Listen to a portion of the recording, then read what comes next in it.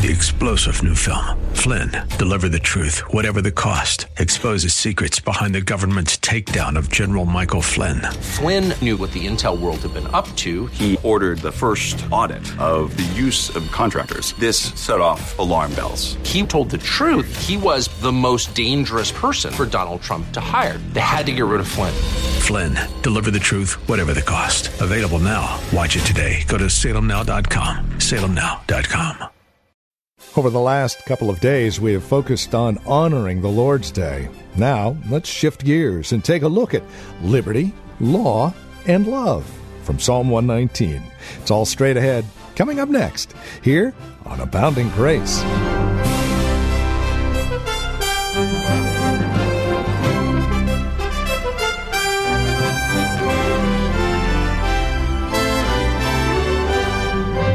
So over the last couple of broadcasts, we have learned from Isaiah 58 that we are to honor the Lord's Day, and there is a blessing in it. No, it's not a demand, but it is something that is called upon us as believers in Christ. Now, having said that, we now want to take a look at the liberty of celebrating the Lord's Day, the law of celebrating the Lord's Day, and the love that is wrapped up in the middle of it all. You see, we don't do a Lord's Day or a Sunday simply because we're supposed to. It is a chance to meet with the God of this universe who's actually called us to come and spend time with Him. And that is true love. Here's Pastor Gary Wagner with today's broadcast of Abounding Grace. If I would have preached the sermon I'm about to deliver you today 100 years ago, most of my listeners would have said, "Why are you preaching on that?" Because the vast majority of them would have agreed with what I'm about to say and would have found my message very basic. But that was 100 years ago. Today, I'm afraid our culture, many Christians, and possibly some of you here today, may consider what I'm about to say radical, extreme, and fanatic. And I believe after some of the responses I got last week from you on my sermon honoring the Sabbath, you may already think I'm a bit extreme. But I decided to speak on this subject because of those responses, in the hope that you will better understand why I feel so strongly about keeping the entire day of the Lord holy, and why I believe it is as essential for us in the 21st century as it was in the Old Testament. I would like you to turn to Psalm 119, the passage that Gerald read earlier, verses 41 through 48. Because there are three words there that the psalmist brings together, which we do not normally see fit together in our culture, but actually see them set against one another. And these words are liberty, law, and love. Chapter 119 of Psalms, first verse 41. Listen carefully. Let thy mercies come unto me, mercies being loving kindnesses, O Lord, even thy salvation according to thy word. Verse 44. So shall I keep thy law continually forever and ever. 45. And I will walk at liberty, for I seek thy precepts. 47. And I will delight myself in thy commandments, which I have loved. 48. My hands also will I lift up unto thy commandments, which I have loved, and I will meditate in thy statutes.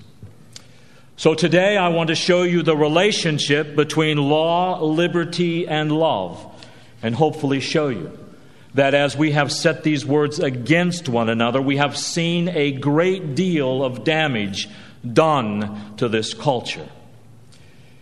As people set these words against one another, they say you're either a legalist who is a stickler for details, which some people certainly believe I am, or you are a warm, loving person. You are either someone who is trying to restrict and regulate life, or you are someone who loves freedom. But to put liberty and law and love together in one breath as inseparable is something that is totally foreign to this age. Let's take, for instance, the word love. Now, I've done some premarital counseling, and I usually ask the couple, what does it mean to love one another? Well, the couples I've had the privilege to ask thus far, excluding Kevin and Bethany, thank God, have no idea what the true meaning of love is. They see it just like the world sees it. They describe it as a feeling. I love her because of the way I feel when I'm around her. Or I'm sad when I can't be with him. Or love is wanting to be with the other person all the time.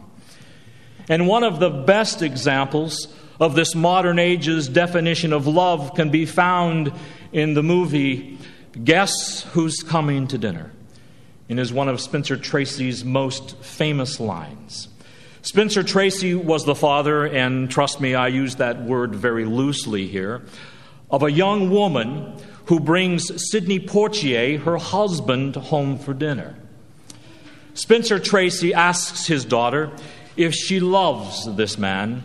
She, of course, says yes, and Spencer then says, well, if you have the feeling, then marry him and stay married to him as long as you have that feeling. I don't know any better definition of love as far as humanistic culture is concerned than what Spencer Tracy said there to his daughter. Love is a feeling. It's a warm, nice, wonderful, romantic, sweet feeling when you have it. But brothers and sisters, love is not a feeling, and our culture considers that concept bigoted. Now, I love my wife, and hopefully she does me, but the feelings are not always there. No, feelings come and go, and feelings are wonderful, but they are not permanent. And yet Peter said, love is permanent. And you don't have to sit around picking the fuzz out of your belly button wondering what love is, because the Bible defines love in Romans 13 when it says, love is the fulfilling of the law of God. It's just as simple as that. Love isn't some impulse. Love isn't some warm feeling in the pit of your stomach. Love isn't some kind of romantic fever that comes over you. Love is the fulfilling of the law of God. So you love someone when you, from the heart, do to and for and with that person what God commands that you do. That is the reason God gave us His law. God gave us His law because we don't know how to love. When a person says, let love be your guide, he forgets that love has no legislative ability. Love can't make up laws. Love is not a guide. Love has to have guidance. It's got to have directions. And the reason God gave us the law is because without law, says Joe Morecraft, love is blind and it has no way of making any kind of distinctions. It has no way of setting standards and conditions. Without the law, we don't know when we're hurting someone. If you live with a person outside of marriage, but living as if you were married, and you leave that person, you leave behind layers of hurt and damage. We hurt the other person emotionally and spiritually by having sex outside the security and warmth and assurance of a married relationship. Sex outside of marriage will scar a relationship and one's spirit, and you're crazy if you think that's not true. It will lead to problems and pains and hurt that usually go on for years because of the immorality. If love is the fulfilling of the law of God, then there is no such thing as lawless love. So if someone has a partner to whom they are not married, they may enjoy that person. They may find pleasure in that person. But they cannot say that they are loving that person, because love is impossible outside the boundaries and the guidelines of the law of God. Love is the fulfilling of the law of God. So when we seek to serve someone else and give of ourselves for the benefit of another, the law of God was given to us to tell us how to do that righteously. It wasn't given to us to cramp our style or to restrict us or to squelch our pleasure.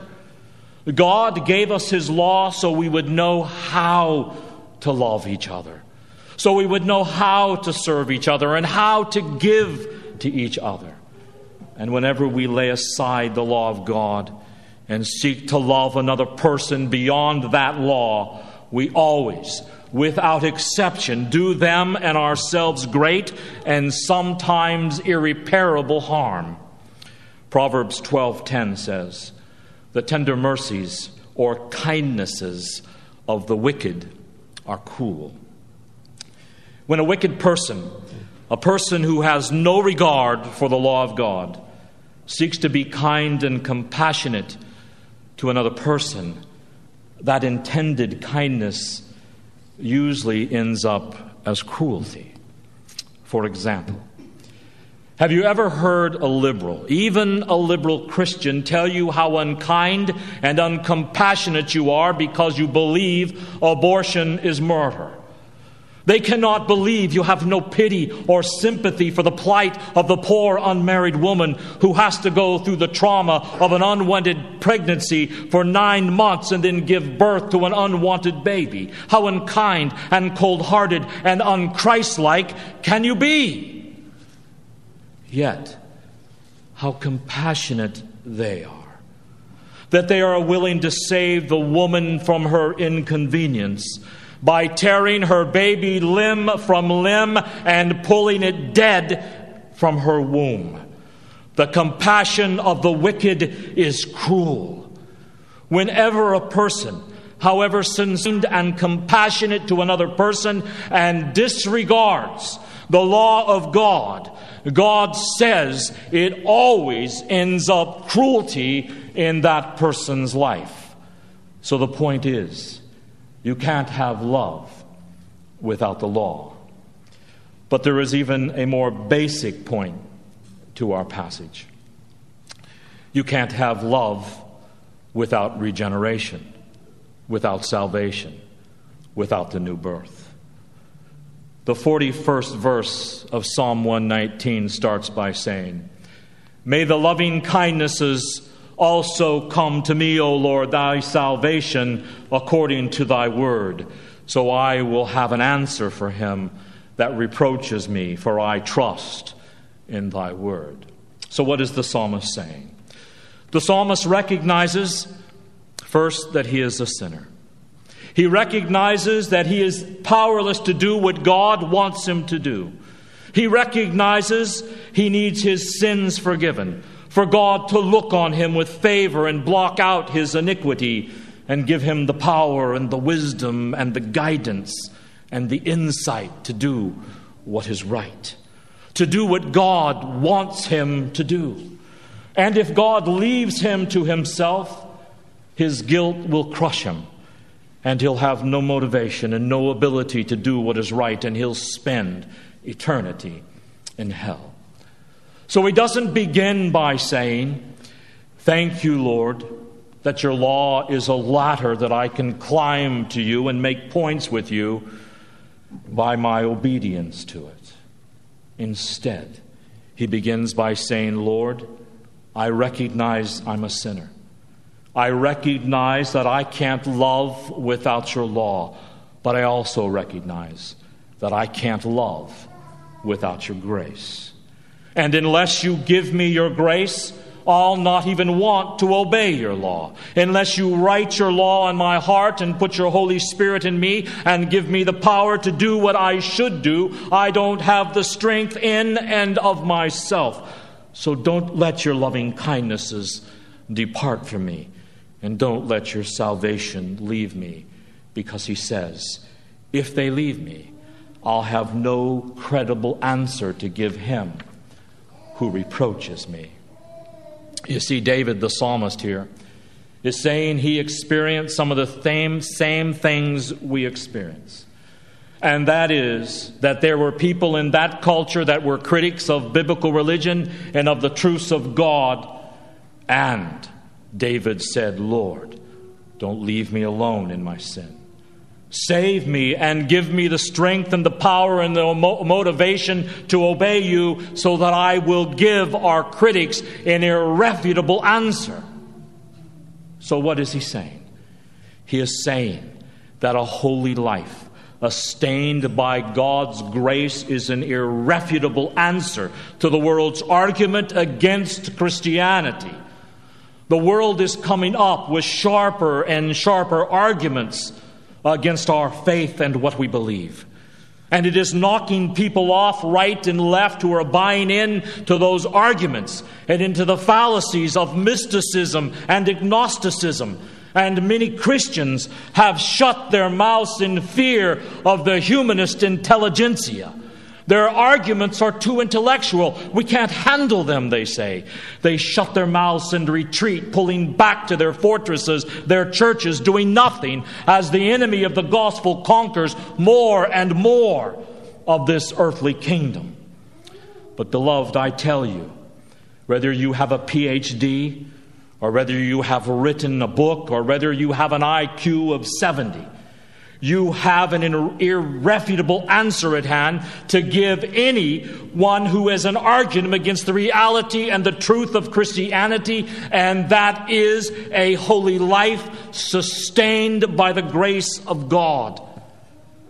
And if you do not have a holy life, you have no argument for the truth of Christianity. You have no reason to believe it if you do not lead a holy life.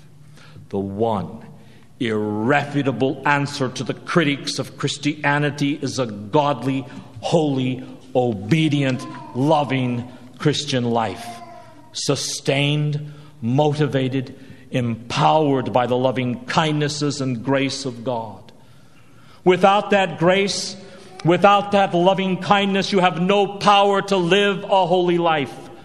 Unless you are depending on the Lord for strength, any right thing you do will be only external and always for the wrong reasons.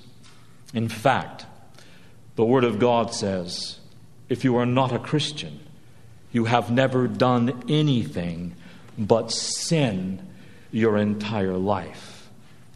Why? Because the issue is motivation. The issue is sin. The issue is chief end. The issue is what's going on in your heart. When the pagan does anything that is considered good, he does it for his own praise and what he might gain from it, to feel good about himself. The Christian does it out of love for God. He does it because there is a real desire in his heart to glorify God and bring him praise and honor out of gratitude to the Lord Jesus Christ for saving him from his sins. The Bible even goes so far as to say that the pagan's plowing of the field is sin. Now, of course, there's nothing wicked about plowing a field. But when a non-Christian plows and works hard to maintain his life of rebellion against God, of stubborn resistance to the will of God, all of his efforts are considered by God to be sin, justly deserving his displeasure. Without the grace of God in your life, you can't live a holy life. Without the grace of God, you are nothing but a whited sepulcher. And what is a whited sepulcher? It is a gorgeous, pure, white marble monument in a cemetery full of decaying, putrefying corpses. Without the salvation that only Christ can bring, you may be a bright, shining star on the outside, but on the inside, you are dead. Only when someone repents of their sins and believes on the Lord Jesus Christ as Savior and Lord does God make him his own child, adopts him into his family, puts his Holy Spirit within him and gives him the power to love and to live the type of life God calls him to in his words. He writes his word on the heart, so you want to obey him.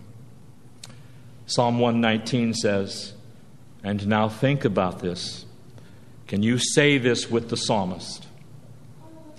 And I will delight myself in thy commandments, which I have loved. I delight in thy commandments. Do you delight in God's commandments? Do you delight in keeping the entire Sabbath day holy? Brothers and sisters, Psalm 119 is the longest chapter in the Bible. Now keep in mind, this is a song of praise to be sung. And wouldn't you think, it being the longest chapter in the Bible, that it would be something everyone would want to sing about? Wouldn't you think the longest chapter in the Bible would be about Jesus or salvation or the Holy Spirit or forgiveness of sins or going to heaven when you die? But it is a hymn of praise to God for all of his laws in the Bible. It is praising God for all the laws and commandments and statutes and ordinances and regulations and rules he has given us in his book so we can live holy lives before him. Not so that we might be regenerated. We're not regenerated by the law. That's by God's grace alone. It is so we can live holy lives before God out of gratitude for what he's done on our behalf. And the psalmist says, I love to sing something like this because I delight in thy commandments. They cause me pleasure. They bring me joy. And then verse 48 says, my hands also will I lift up unto thy commandments, which I have loved and will meditate in thy statutes. He is saying, Lord, as I think about all your commandments, I love them. I delight in them and hold them up before you, thanking you for giving me all those laws to live by. I'm sorry I failed to live by them as I should. I thank you for the forgiveness that comes through the blood of Jesus. I thank you for the power of the Holy Spirit as he enables me to obey to some degree.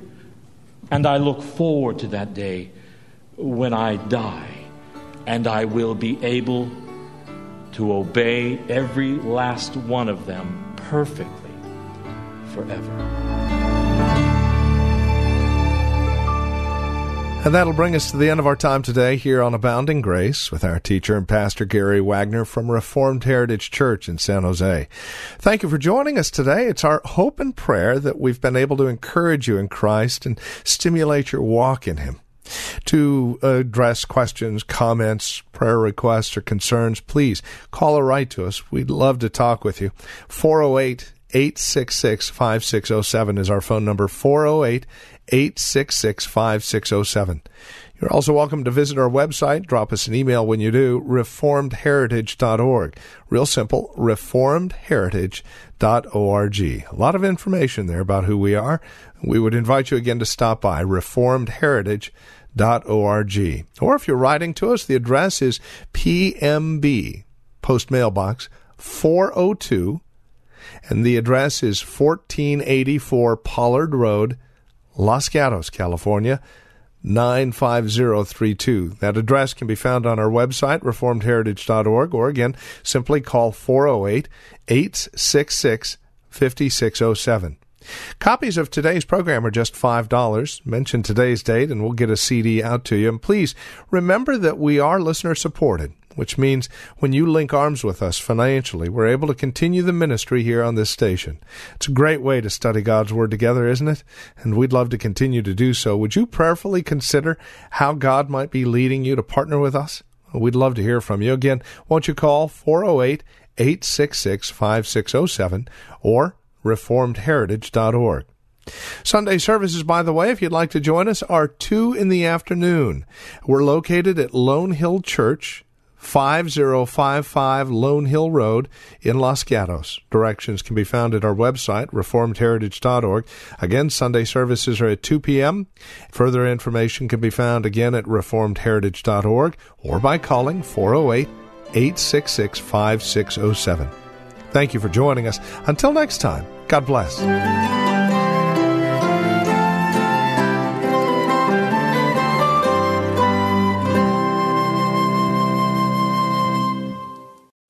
3-star General Michael J. Flynn, head of the Pentagon Intelligence Agency, knew all the government's dirty secrets. He was one of the most respected generals in the military. Flynn knew what the intel world had been up to. He understood its funding. He ordered the first audit of the use of contractors. This set off alarm bells. The explosive new documentary, Flynn, Deliver the Truth, Whatever the Cost, uncovers the facts behind this scandal. Flynn told the truth. He was the most dangerous person for Donald Trump to hire. I find out the worst enemy that I'm going to face in my life is right here in America. They took my assessment and they wanted me to change it. And I was like, I'm not changing it. They had to get rid of Flynn. With in-depth interviews, archival footage, and never-before-seen personal records of the man behind the headlines. I just felt like I was drowning. Flynn, Deliver the Truth, Whatever the Cost. Available now. Watch it today. Go to salemnow.com. salemnow.com.